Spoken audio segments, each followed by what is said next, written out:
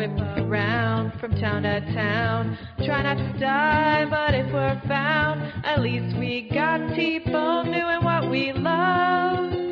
Hitch your wagon to this babe train and hear us seize the day. One open mic lotto spot comedy brawl at a time. Comedians in cars, we're comedians in cars. We're comedians in cars, carpooling to comedy shows. Carpod Diem. Hello and welcome to Carpod Diem. I'm not driving badly for a change. In the driver's seat is a friend of the show, Dana Wallace. I'm driving badly tonight, thank you. And in the back seat, another comic who's new to the podcast, Dave Getachew. Hi, my name's Dave. That's all I got. That's all you... Wrap it up. Yeah. Earlier I was saying there are so many Daves that you're going to have to all be referred to by your last names only. Unless we can come up with better descriptors for all of you. I think I've got that down. Everyone's got a few for Dave. Like, Drunk McInnes is my favorite. Oh. I heard Dave McScumbag on Sunday. That's a nice one, yeah. I just like... And his own show. Piece of shit Dave. Like, to me, that has a nice ring to it. It feels real. I called him that, like, in writing recently, so I feel like he won't be surprised by this. No, Dave could care less. Dirty Dave McInnes, if he was like a professional wrestler or something. Oh, yeah, I like the alliteration. Always a fan of that. What about you, Dave? Do you have nicknames that you know of? No, not really. That you know of. Well, that's always the thing, right? We could have a podcast later about the nicknames we know him to have that he we came up with in high school. We came up with stupid nicknames. My friends gave me Graceful Gazelle, which made no sense. They were all stupid animal names. I can't remember my friends' names at this point. But I changed it to Tequila Sunrise because I liked. There's a pro wrestler who did a move called the Tequila Sunrise, which was just like a backflip or something onto a guy. And I was like, no, that's my nickname. They're like, no, you're Graceful Gazelle. And I was like, oh, can I be this thing I made up, which is also stupid? Yeah, I think that's the rule. You're not allowed to make up your own nickname, that's right? Tradition. I think that is a rule. And you have to hate it. That's the other part I've always found. Yeah, for sure. Can't like your nickname. At my old job when I left, someone in my client group told me that their nickname for me was the Bad News Fairy. Oh. Which was accurate. That was accurate. I had a summer job once, and I'm pretty much a go-getter at most things, but this was like a pretty physical job that I wasn't super happy to be a part of, and I found out one day they had nicknamed me Dana Doolittle. Dana Doolittle. Yeah. That's some pretty good alliteration. It's great. Like, I had to hate it out of just spite, but I didn't want to because it did have a nice ring. Yeah. Well, it's great alliteration. I know you love that. So. So the three of us tonight are on our way to Hamilton to do a relatively new show, actually, at the Lion's Head Pub, and Dan Brennan's the host there. Sure is. Yep. And Dana and I were saying that we've never been on it. And I'm just hoping Dan doesn't die before we get there because he's super old. Is Dan my contemporary? Is that what you're saying? He's much older than you. How old is he? Because I feel like he's one of those guys that, like, probably, I don't know, looks really good for his age. Like, what? How? See, I feel like he might be 80? I was going to say, I feel like he dramatic. probably, I feel bad because Dan's such a nice guy, but I feel like he aged shitty if I had to guess. Because I know there's a guy named Peter Van Dyke who's like an older guy who's also a comic. Yeah. And apparently he's older than Dan, but he looks really young. So it's like, oh, you found out Dan was the younger one. You're like, this doesn't make any sense. Huh. That was mostly a dig at Dave, who earlier in the day asked if a certain Shakespeare play bored me because I was there for the original staging of it. For sure, yeah. Okay. Which I thought was a pretty good one. I feel old lately. Yeah, I wonder if just the lifestyle that comes with comedy in general ages us faster, or that would be fair. If it's just because he's Irish and probably has like no liver left, you know.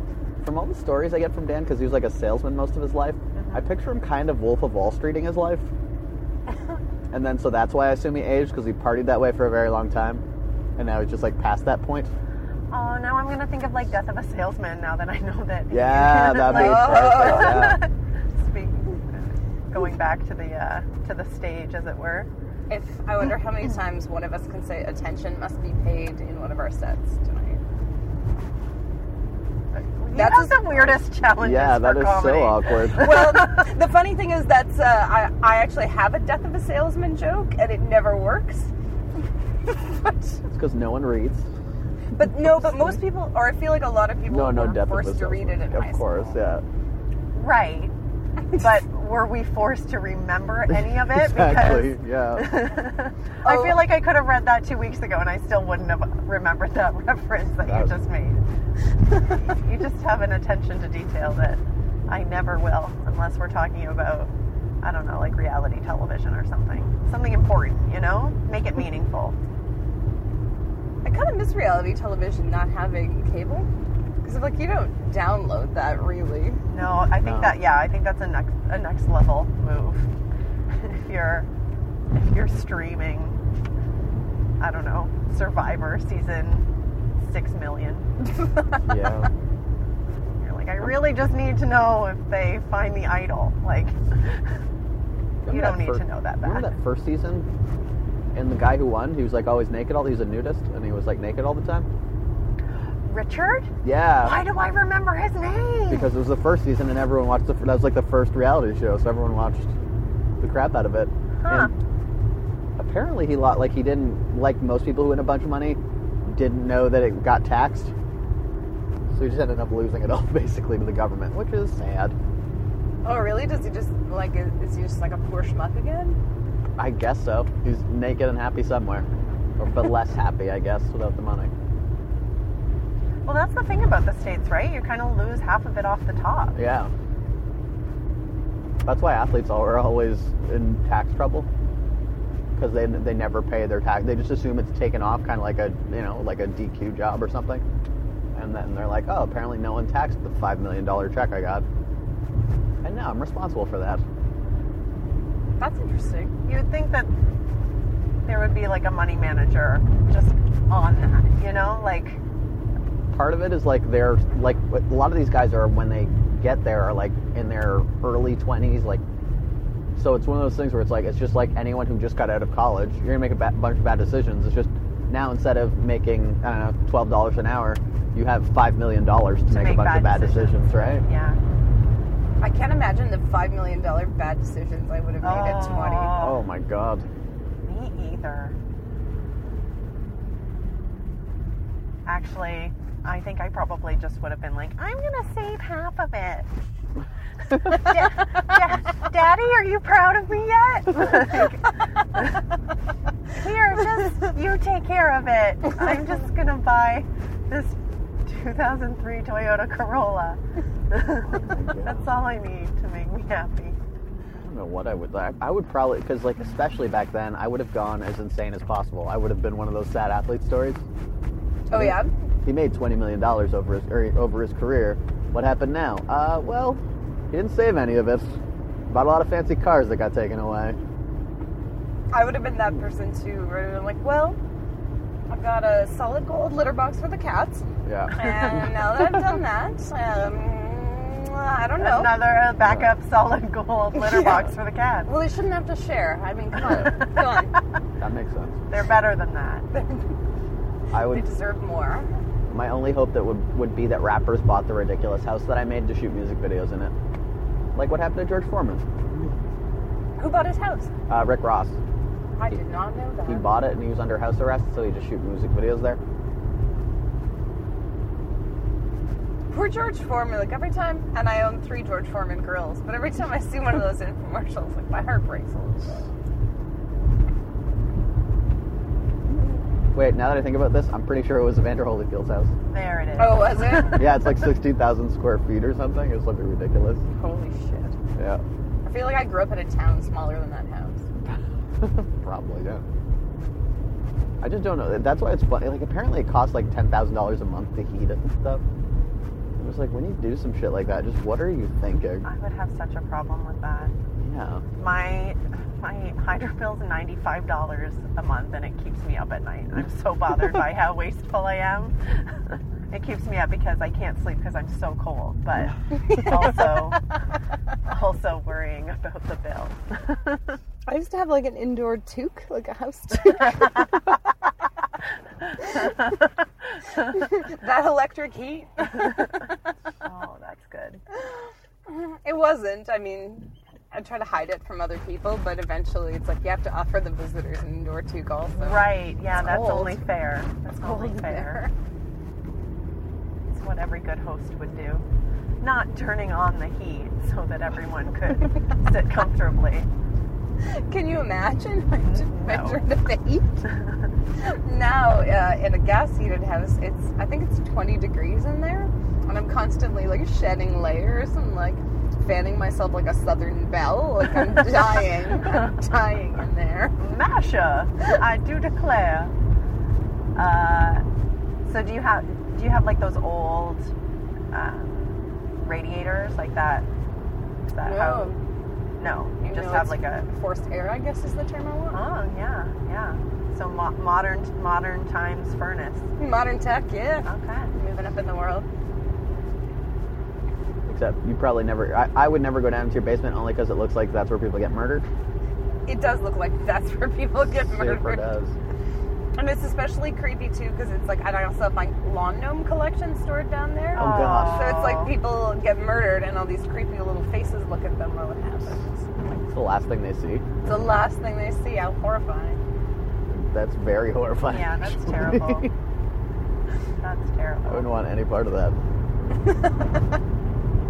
But they're going to be really happy gnomes in the springtime when you get to spread them all over your lawn. Exactly. They've been indoor gnomes their whole lives, so that'll be a transition for them. It'll be a real treat. I know they come alive when I'm not looking. So I think you just start them out at like an hour a day, just so they acclimate. Just a thought. I think that's the humane thing to do for them. Because otherwise they might get sunburned. Like they probably have to work their way up. Yeah, there's all sorts of adjustments that need to be made.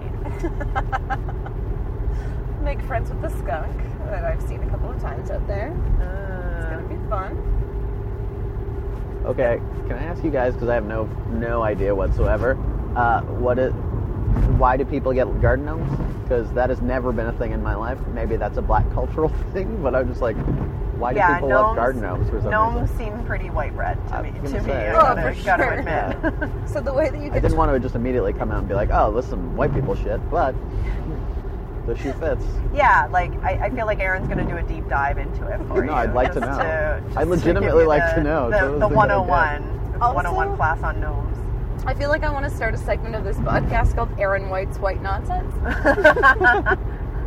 I guess just Aaron's White Nonsense. Thank you. I was going to shorten it just for yeah. Go ahead.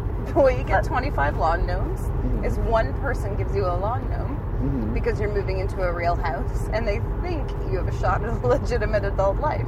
Oh, okay. Then everybody around you says Erin loves lawn gnomes, and even though she's moved into that stabby apartment building, you should just keep giving them to her for when her life turns around.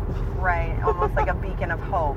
Yeah, I mean, this is I'm projecting a bit, honestly. Are you sure they didn't use it, especially when you're in your little apartment, to ward off people who would break into your house because they think, oh, a murderer must live here, with all the garden gnomes staring at them as they break in? That could be a dual-purpose thing, to be honest. That's true. If It'd be a great security system. What's that? It'd be a great security system. Put them beside the mold of my own teeth. Yeah, that'd be perfect. I think they call that a retainer, but I think they made the retainer from the mold. Oh, you asked them if you could keep the mold? I did. That's next level. No, that's a real thing in our house.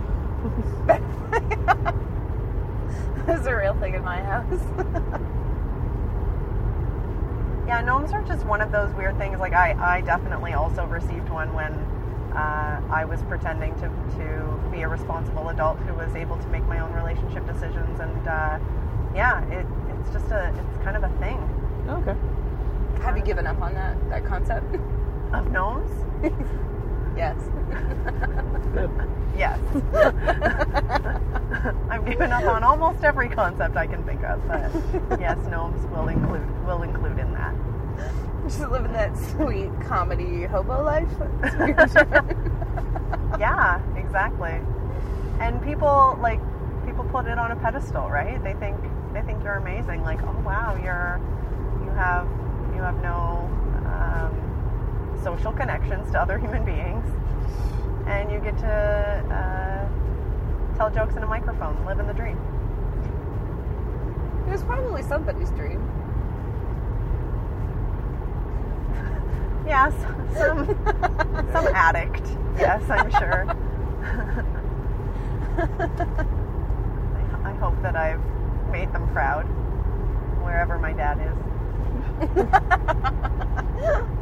Dana's father, if you're listening to this podcast. And we all know he's not, so no need to. But I guess he shouldn't text you.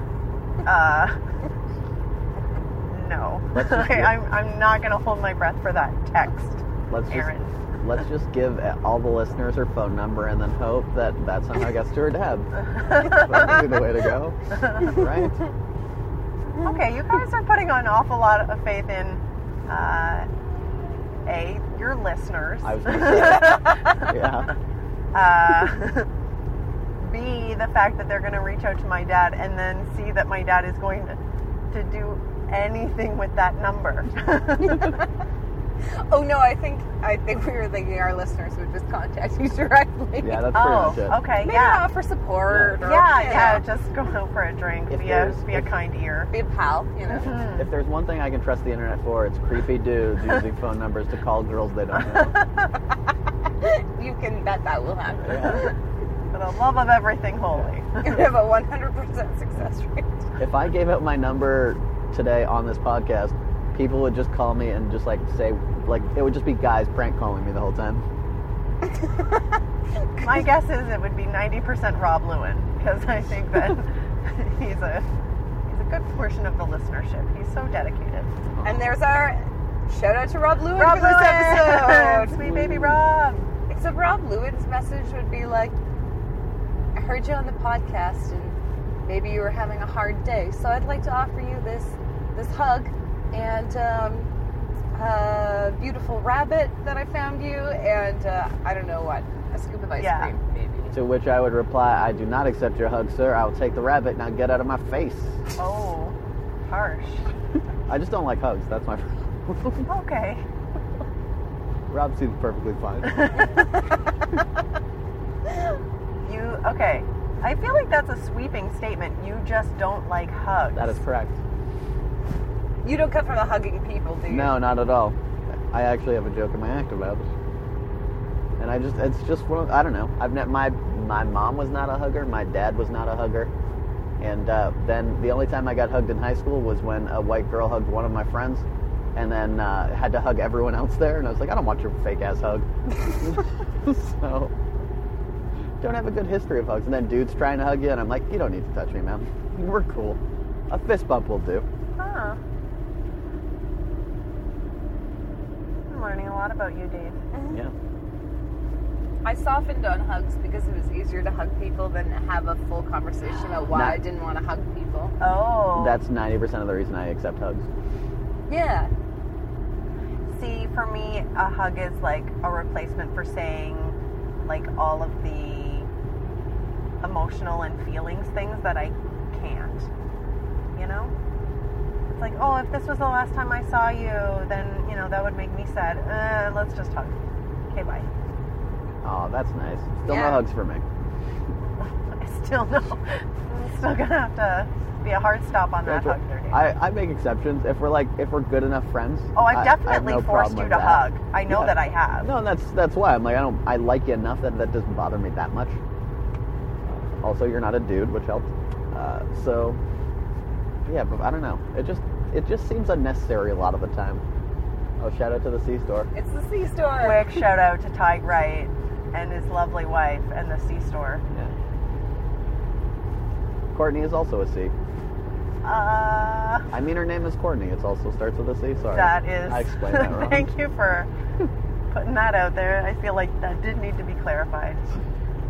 Our friend Tig has this joke about the C-store and the C word, and I always hope that I can follow him at a show. It's never worked out, but a friend of mine in HR, like, someone comes into his office one day and he's like, look, I've got a problem with Carol or something, like her name's probably something like Carol. She just called me the C word. So he goes into Carol's office. He's like, Carol, what's up? Like, I heard you just, you called, her name's probably Elaine or something. Elaine, the C word. He's like, look, you know what, I had to. She was being such a cow. Oh. So he was like, really? Really? Elaine's never dealt with conflict in her life, Yeah. clearly, or Elaine's never been on the internet before. Yeah, where a cow would be a relatively gentle. Oh yeah, that would be like a sweet bedtime lullaby. Who else is on the show tonight? Does anyone know? No idea. I legitimately don't know. There are 2 lotto spots, so it's got a real grab bag. Yeah. I feel like Brett will come out, Brett Meeser, because every time I go, he seems to be there. Nice. Jason was there last time. Jason Allen? Yep. Awesome. That Jason. I keep forgetting he's a Hamilton comic now. Like, even Sunday, I was like, oh, the London guys are here. They don't live there, though. Nope, definitely no. That's where he's from originally? Jason? I'm not sure, actually. I know Jason lived there for a very long time. He lived like 10 years or something, but... Okay. But just till 6 months ago or something. Yeah. And then there was before. kind of a migration to Hamilton, like a bunch of comics moved. It was just Shazma, Jason, Ferguson, and Doug. I think that was the only guy. But to be fair, our scene is like 12 people, so that is a major chunk of the scene. Right. Does Doug live with those guys? No, he lives in a separate place up by the Staircase Theater, I guess. Dave McInnes on his show on Sunday had this good, like, in his intro, Mm-hmm. he was like, your life's in bad shape when you walk into he goes into, like, the house, Mm-hmm. and his roommate, I guess, was like, Doug's roommate is like, hey, bad news, like, the heat's not working. I'm so worried the mice will be cold. I was like, oh, I remember being 20-something. Poor, but still so caring, so humane. They need to get those mice some house toques, am I right? Some house tubes, yeah. I remember once the mice got so bad, because I forbid the use of live traps, that I think I was working on like a paper. I hadn't dropped out of school for the 5th time or whatever yet. And I was eating a piece of cake at the kitchen table while I was typing. And I look up and there's a mouse like eating my cake off my plate, like literally right in front of me.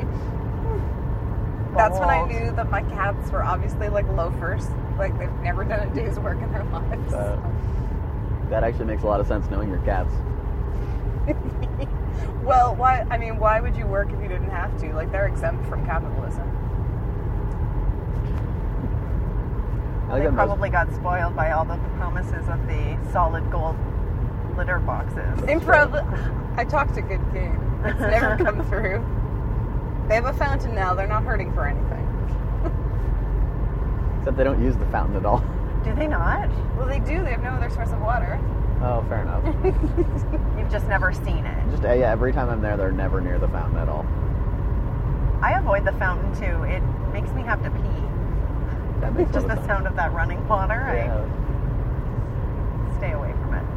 It's why I can't sleep in hotels, because I don't hear like the noise of the fountain. That would be amazing if on your business trips you have to bring the fountain, or you buy a second one for travel. I just bought an aromatherapy diffuser for my car, so I'm not far from that now. It plugs into my USB port. I thought you'd be proud of me. I feel like that's important Dana Aaron topic. Yeah. Where did you get it from? What are the deets? I got it from well.ca. Okay. And yeah, it fits in a cup holder. Like, it's made for road assholes, basically.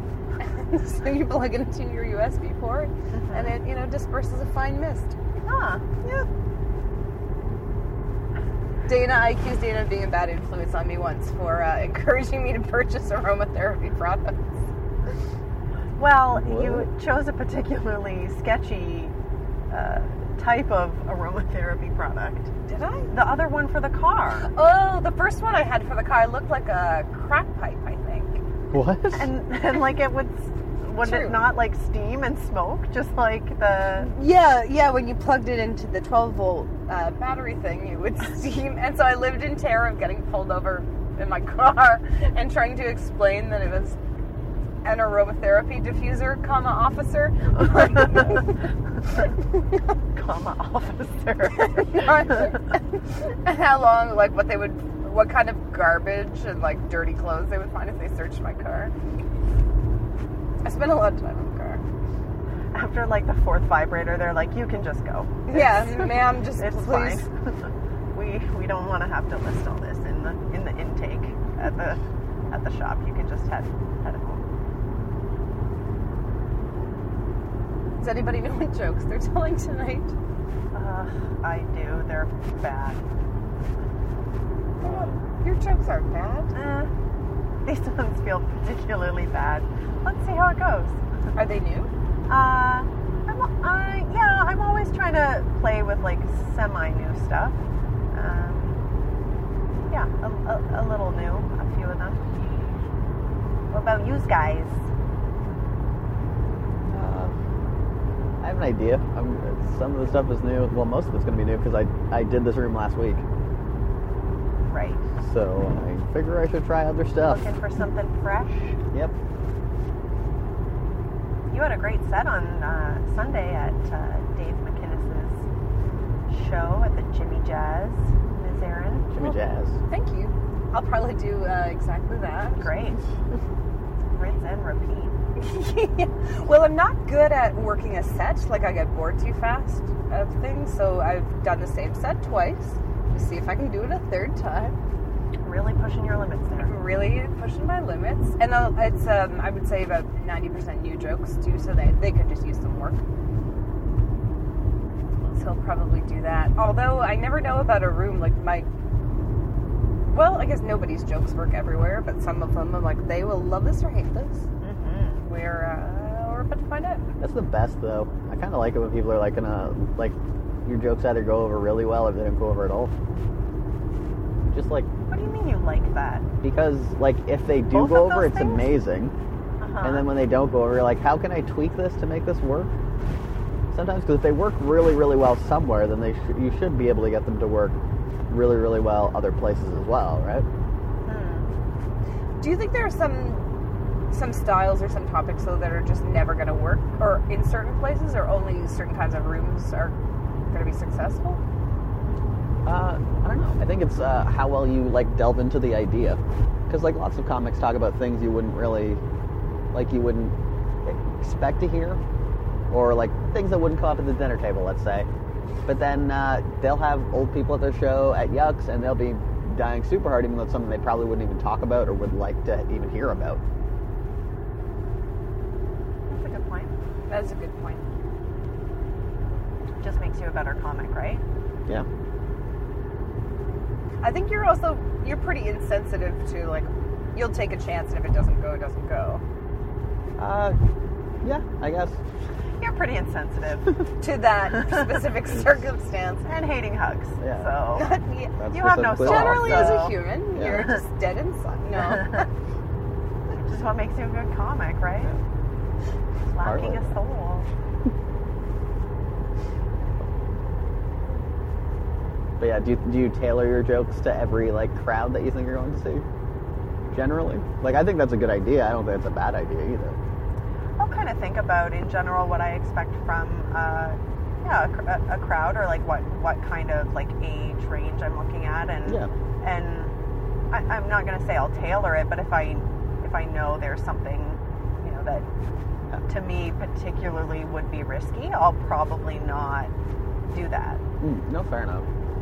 Yeah, same here. Like, there are some jokes that are touchier, so it's like maybe I'll do them in a room where I'm pretty sure it's a safe bet. Yeah. But then too, I make wrong assumptions about people, or it's like it's not necessarily true that. I'm just trying to think of a joke I avoid. Yeah. I just think for me, at least back before, I would try to tailor it generally to every crowd that I was going to see, or at least in my mind I would. And but then I found that didn't work as well as the times where I was like, you know what, fuck it, and fuck them. I'm going to do what I want, that I like the stuff that I'm excited about. And usually that sort of plays better, I thought. Or at least it has recently. All right, so at this point, I guess we could probably wrap this up. So let's go do whatever we want. And we're in Hamilton. We'll be back with the second half. Carpe diem. I feel like that seat is squeaky, and I don't know why. Are you hearing it? Like my seat is squeaky? Some seat is squeaky when we hit a bump. There it is. Oh, yeah. That might be picking up. So that's just a little car talk on welcome back to Carpe Diem. Well, we try to figure out who has the squeaky seat. Erin does. I do. Predictably, I'm sure. So we just finished our show at the Lion's Head. With Dan Brennan. With Dan Brennan. He's only 42, you guys. Holy shit. When he said that, I wanted to look at both of you, but not look at both of you. Dana's punching me in the back. Like, he's 42. He's 42. I know. I wasn't saying that because I was laughing so hard. I don't think I could say anything. Aw, poor guy. But, like, I don't know. That's the thing, right? Like, people squeeze a lot of life in a few years, right? Yeah. Like, he's got young kids too, right? Like, I can't imagine how exhausting I would be. Yeah. So maybe that makes sense, actually, given the age of his kids, right? Like, I never put it in context, really. Right? Like, if he's a little older, young kids, the guy just wants to sleep. I get it. I can barely last a day without napping. Oh, if I had to give up nap time, that'd be the worst. I don't know what I would do if I had to try to sleep just 8 hours at a time. I was really anti-nap for a while. Were you? Yeah, like I don't think I had the right idea with it. Like, now I realize, like, anything, more than an hour and I'm just going to wake up and be a crazy zombie and not know even what month it is anymore. So I've learned, like, I'll always set an alarm for, like, an hour out, assuming, like, it'll take me, like, 15 minutes to fall asleep, then I get a solid 45 in. Like, I've got a system now. And before it was just pandemonium. It was chaos. It was nap chaos, yeah. I like the chaos. I live in the chaos of napping. I feel like that's my... Really? Like, my style of nap. You're okay to, like, to even nap late in the late afternoon and wake up at, like, 7 o'clock? If I can squeeze that in, yeah. I don't get a lot of sleep, though, to be fair. Like, I've had insomnia for a very long time. Oh. So you kind of count on it then? Yeah. So it's like anytime I can get it, I'm like, it feels like I'm sneaking it in. Well, apparently, though, like, your REM sleep moves in 90-minute cycles. Yeah. So the key is to, like, try to time it around that. But you never know how long it's going to take you to fall asleep, right? Like, that's always the factor for me that I can't control. Oh, how long? Yeah, because you can say, like, I can divide this amount of time up in 90-minute chunks, but if it takes you, like, 20 minutes to fall asleep versus, your normal 5, then that's going to mess up all your math. That's true. The best way I find, like, sometimes I'll turn on my meditation app. I just want to tell people that I meditate. Yeah, you're a great person. No, I'm human garbage, but I pay for the app, so I want you to know. But so it's like I'm just gonna do this for 20 minutes, and then I'll feel refreshed, and of course I will, because I'll pass out for an hour and a half. Mm-hmm. That's what's gonna happen. I tried that earlier today. It's great. Yeah, I like, that's my kind of yoga too. Like, my yoga is somebody talking to me with a soothing voice while I fall asleep on the ground. Like that. Great I choice. can get behind that workout. Great choice. For you have to do literally no work to say I went to yoga. Exactly.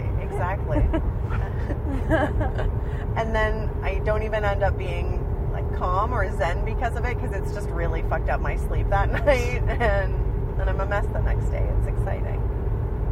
I'm sort of in the no sleep camp, where I'm like, I kind of live like a house cat, where it's like sleep when you can, eat when you can. like pee when you can. Like, you just kind of adjust your expectations about normal human life after a while. I feel like that's like the new mom camp too, right? Don't they say that? Like, oh, just like sleep when your baby sleeps. Like, do you see your cat snapping and think I should really get some rest? Oh God, I feel so sleepy. I'm just gonna look to them for cues. Like, I'm gonna clean when the cat's clean. Pay my bills when they are settling their account. Exactly. This is gonna work out for old Aaron White. I know it. Well, those cats seem mature, right? They seem like good. They seem successful. Yeah. I mean, for alley cats, look how far they've come. Alley cats. Alley cats. Cute. Anybody got shows coming up? I'm at Emerson next week. I'll also be doing the Lion's Head. Dan's going to want me to do 5 minutes before, so I get to do 2 sets in a night, which is always cool. Hey, nice. Do you get like a pin if you do it like 4 weeks in a row? Or what's the Yeah. like, what's the bonus? I'll take the free beer. That's fine. Yeah. This is your hat trick. He owes you a hat. Ooh. Oh, I guess that's fair. You should insist that he gives you a hat and see what happens. I feel like I could bully Dan into giving me a hat if I really needed to. I rarely do 2 sets in a night, but my second one is always better. Yeah, no, I feel like it. Well, because you get to like the things you were like, oh man, I wish I fixed this. You just get to go immediately do after, which is great. I think it gets the adrenaline out of my system too, where I'm just like, oh, okay, like I've done the part where I worry about the set, so now I can enjoy the second set. Relax into it a bit. Yeah, exactly. We're like, oh wait, that wasn't a disaster. Everything's fine. Mm-hmm. Yeah, that's a cute little room. Like I love how quaint it is, but it's not like upsettingly small. You know, there's a good amount of space there, and yeah, I thought it was great. I thought so too. A good amount of people out. Yeah. And it's a new room too, so there's always that challenge of getting established. Mm-hmm. But I feel like in Hamilton you have the benefit of just having people drop in, right? Like there's so many local Hamilton comics. Like I know that a few people just came out, you know, and Dan was happy to have them on and make room for them. So I always think that's kind of a cool vibe, right? That you can show up and have an idea of who's on the lineup, but you never really know who you're going to see. I think that's a cool element of it. Yeah. Good for him. Anyone who just kind of puts themselves out there, and like I think it's great. I'm always impressed by that. Well, and good job, creepy Uncle Dan. We don't all have to call him that, do we? Oh no, you don't have to, but you'll be missing out. Is creepy Uncle Dan Peters though? Yeah, it is. Oh, that's is his it? nickname. Yeah. Oh, I've never met Dan Peters. I don't want to step on your toes there. I feel bad. Yeah, that was not intentional. Yeah. Well, maybe Sorry. he can. No, maybe he can displace him as the creepier Uncle Dan. I didn't realize there was a creepy Dan battle happening. Well, and the other creepy Dan has. I actually don't even know that he's creepy, but he has what I might say is a generous handlebar mustache that just. I just think creepy things about. I don't know. Okay. Yeah, that makes sense. I like him because he's just like a funny, angry guy. I don't know why, but I just love that about him. He's the nicest dude, though. Yeah, that's I've heard he's very nice. That's the thing. You can't. I don't think you can be super successful and get up there and just be like really angry. Like there has to be something inherently kind of likable underneath, right? In order to make that person approachable or have an audience kind of get on their side, right? You can't just be spouting angry things. I don't know. Donald Trump just won. But his stuff isn't, but it's like a lot of cheerleading too, right? Like it's not actually that angry, Trump stuff. Really? Well, no, because I think a lot of it is boosterism too, right? Yeah, I feel like it's passionate, but not hate-filled. Like the dog whistle message that he's sending, like to his people, is like they don't perceive as hate-filled, right? Mm-hmm. But you don't think having that dog whistle message, as you said, is inherently hateful, though? Well, it is inherently hateful, but that's what like dog whistle politics are about. Like the people the message is intended for hear it, and other people can miss it, right? And then of course with Trump, I mean, some of it's so over the top, people take it for what it is. But I do think a lot of it's optimistic in a way, right? Like, we're going to save your jobs, we're going to keep these dangerous people out, like all that kind of nonsense. Yeah. I think some people don't see as hateful, they see as positive, which is what makes me afraid for what's going to happen there. Well, yeah, like the rise in like hate-based attacks has gone up. Yeah, immediately. Yeah. And even here they went up right after his election as Yeah. well. I guess what I'm saying is there's a difference between, like, maybe I'm speaking more about the tone. Yeah, and in Like, no, comedy, fair enough. I Yeah, in agree. comedy, Like, it's if you just come off like angry and raging and yelling, I don't know how relatable or approachable or entertaining, if this is fundamentally entertainment. Right. Like, you're not hitting that mark, right? Yeah, I've just never seen someone do it. Like, I love someone who can get up there and be confident and energetic and impassioned, but who also has this undercurrent of likability. Yeah, and the thing is, you can see some, and we know some comics like this who are just inherently likable. Like, from the second they get up there, it's like you want to be on their side, right? Like, their presence is likable, and they work for that, which lets you... Who is likable? I think Ty Wright is inherently likable on stage, like right away. I think Tom O'Donnell too. I think when he gets up there, people want to like him. Clifford, Yeah. absolutely. Like Yeah, Cliff yeah. Myers, like people. And so it's nice when you are inherently likable and not threatening. You can push boundaries a little bit, and people will still listen. Mm-hmm. But if you were, like you said, if you were just raging, I think that would turn people off. Yeah. It's hard to find the humor in everything that's just got that negative connotation to it. Yeah, absolutely. Like, what is the funny part? So how do you guys feel about your sets?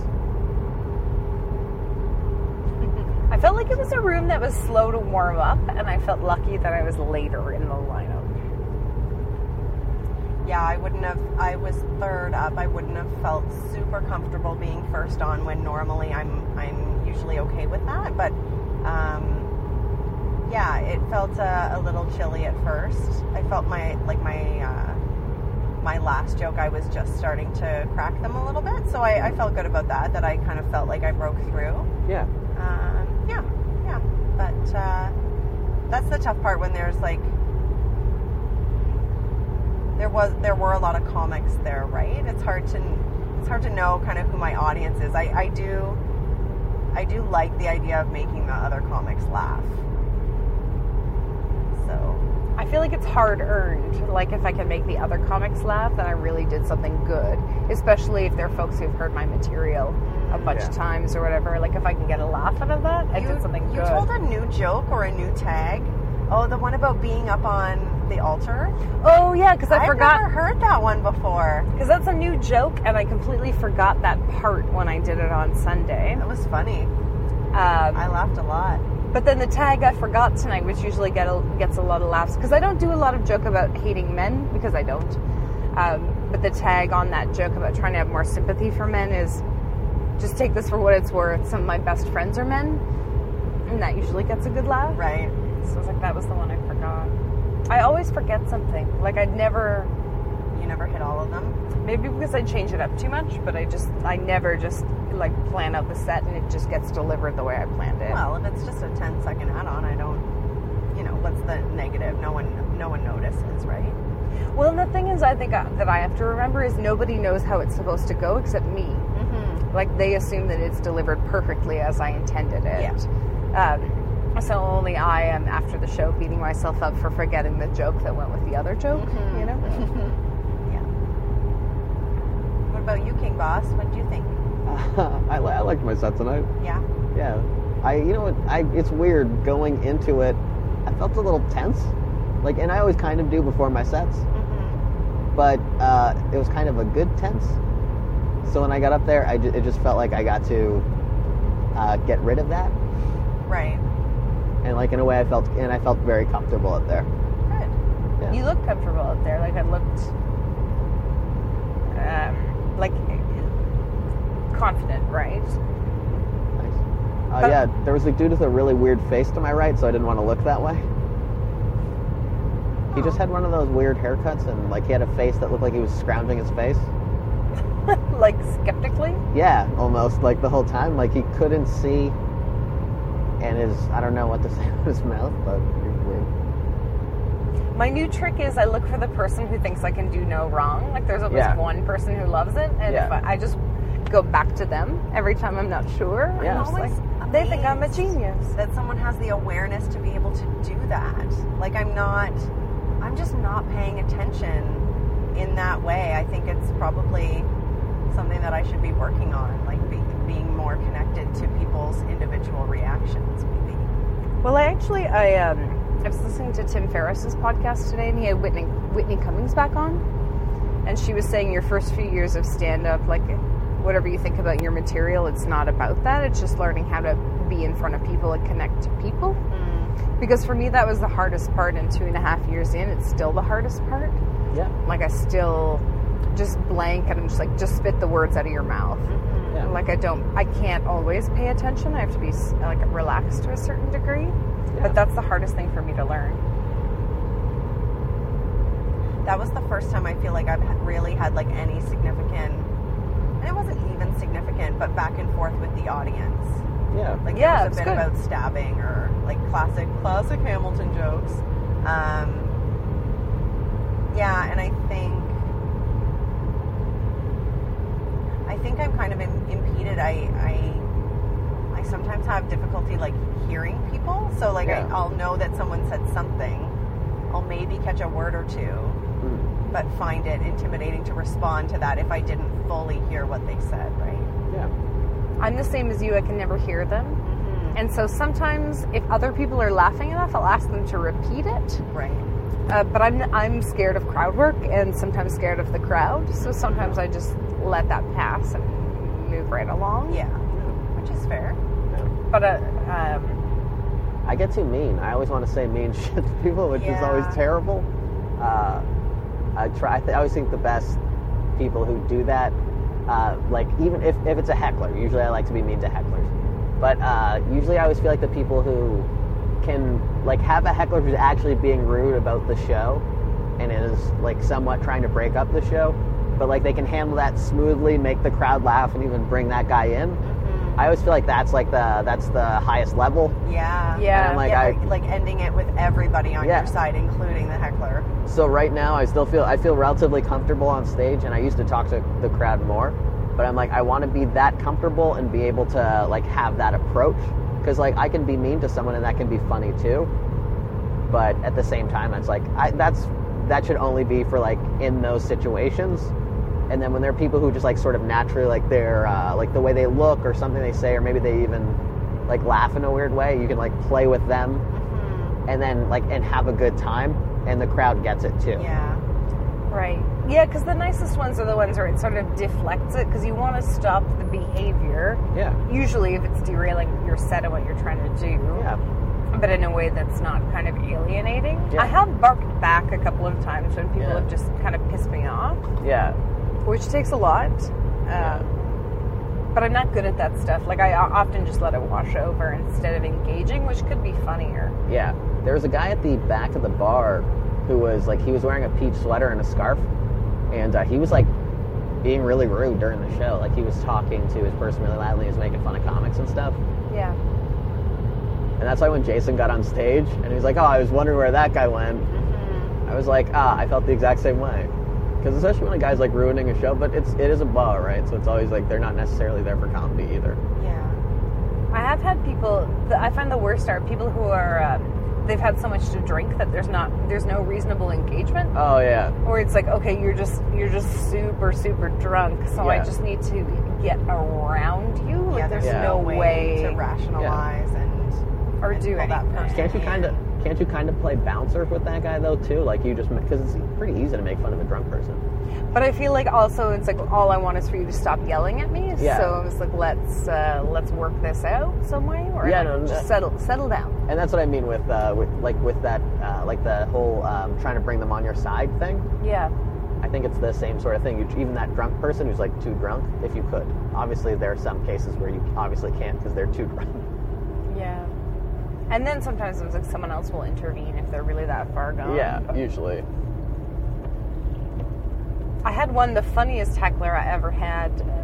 She just wouldn't stop engaging with me. Like, it was kind of funny where at some point I remember being like, you know what, it looks like we have a lot in common. We're going to be best friends after the show.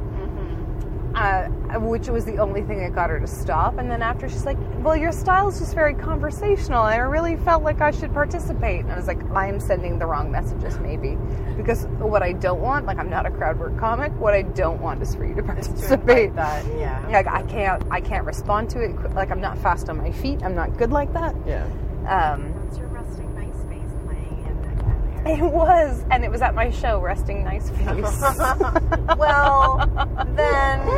You had that coming, I feel like, Right, really. I like did. you should I have known truly that. did. Who would have told you to name it that? Like, I really think on you you. were one of the people I who was. told me to name I it voted. that. I voted for that one. The alternate title was Tell Me I'm Good. Both were great. Maybe for my third unwanted, unwarranted solo show. Maybe. It's coming. I'll be there. You will. Just like last time. I'll drive to it and we'll go out to dinner and have pizza, and I'll miss your show. Oh, yeah, that's right, because you guys came up we did the 5K. Yeah. Me, Cass, Yeah. and Courtney. Yeah. And that was to go to that show, wasn't it? That's was. right. Yeah. That's right. They definitely didn't make it, right? No, 'Cause They we definitely didn't make We it. weren't that far off. We were. But it was because it wasn't comedy rules, it was theater rules. Yeah. So Yeah. like we don't seat people late. Different Yeah. world. No, So they're fair like, enough. when the doors are sealed, the doors are Yeah. sealed. Which is a weird thing, because I feel like in comedy, people just wander in and out as they please, right? Pretty Yeah. much, yeah. Yeah. It's well, yeah, they're very, Free for all. yeah, it's a soft, even the starting time is like a soft start. It's like they're saying it's starting at 8:30. It might start at 9. It might start at 10. Like, Yeah. it depends on the show. I feel like music is that way too, right? Yeah, Yeah, like you wait till definitely. it fills up. And I'm and- too old for that shit. Me too. Like Like, I the start my only- shows on time. The only reason I play with it in comedy is because you have to, right? Like, unless you're the one making all the shows, you just have to live by those rules. But Yeah. yeah, like for a concert to start at like 11:15. Good night. Well, I remember once being furious where I got to a show. It was like 8:30 start, and they were like, "Okay, so some people have been held up, so we're going to start at 10." And so I was like, "Okay, so," and then we're going to do the show, and then it's an hour drive home, and I work at 8 a.m. This is not cool. Yeah, like even on a weekend, like I have a 4-hour leisurely brunch that I need to squeeze into my schedule tomorrow, guys. Like, I've really been a brunch slouch lately. I got to get my shit back together on that front. yeah, it's true. I apologize for my slouchy brunch behavior. You've got things. You've got things. We'll have a reunion, brunch reunion. That'll be nice. Mm-hmm. Some days a lady needs to drink 3 Caesars before 1 o'clock. It's true. Right off the day before it begins. I feel like all my days are written out before they begin. No, you get more done before 10 a.m. than I do by 5, maybe. But my Christmas tree's still up, so I mean, who's winning? Too. I took one ornament off of it today. That's as far as I got. Didn't even. Your tree was so lovely, though. It'd be hard to put it down. Thanks. I don't like even just after Christmas Day, like, I don't love when it's bare underneath. Okay. So sometimes I'll just, like, open presents, and then before I use them, I'll put them back under the tree open, Aw. even, because otherwise it's just like, there's that tree with nothing under it, sitting there looking weird.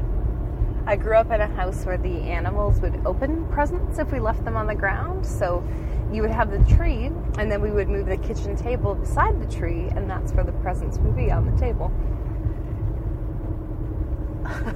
Because otherwise, the cat/dog/various other homeless animals would claw them open.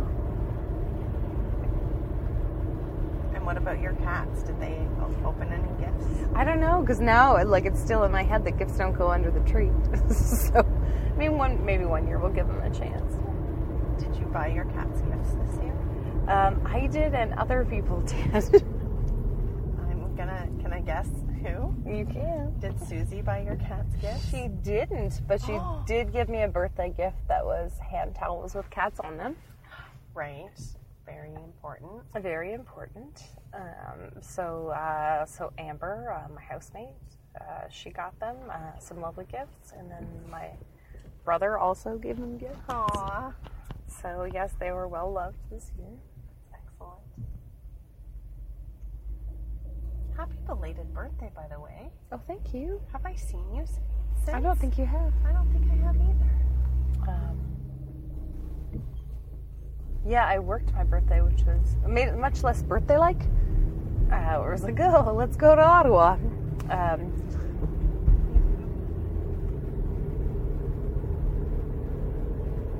Justin Trudeau was wearing a shirt. I'm really sorry about that. I was like, I'm not into the Trudeau thing.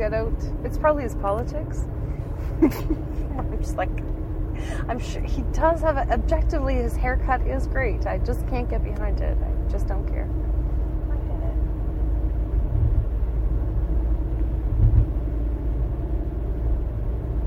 it. It's funny because it was like, when I wrote that joke, I was like, it's a better Putin joke. Like, no politician is more shortless than Putin. But Right. then I'm like, is that funny to people? Of course it is. Maybe. I guess now he controls the United States, so it must be. I'll try it next time. Yeah. Workshop it. Just workshop it, take that to some open mics. Oh, comedy church. Yeah, which is, I woke up in a cold sweat this week where I was like, oh, I'm supposed to be a comedy judge. Oh, on Sunday? Yeah, it's this week though, it's fine. What's funnier is that I woke up in a cold sweat from my nap on a GO train. So it's just like, there's no turning back. Where were you taking a GO train? I went to a Raptors game with a friend of mine. Oh, fun. It was fun. I felt badly because neither of us really know anything about basketball, but we were gifted these really nice box seats. So we were both like, kind of like, oh, we're kind of dicks for taking these tickets, but you know what? Let's make the best of it. Yeah, no, the experience. So it was great. It was fun. And did the Raptors win? They did. Excellent. I guess as a sport, what's fun about it is there's so much showmanship. Where at the beginning, I was like, you're literally setting off fireworks inside. Like it's a lot of really? Yeah, like it's a lot about the theater and the drama of it. So it makes it kind of fun in that way. I'm like, this is the beginning of the game. Nobody's even touched the ball yet. The pomp and circumstance. Yeah, which is my favorite part about almost everything. So. It's pretty good. I'd go again. Awesome. Yeah, I've never been to a Raptors game. I think this was the second one I've been to, so it was good. I don't think I've ever been to a Leafs game either. I feel like none of us can afford a Leafs game. They're the richest team in hockey, and I know nothing about hockey but this, that they for some reason can't win the Stanley Cup. They cannot, because Like- they're terrible.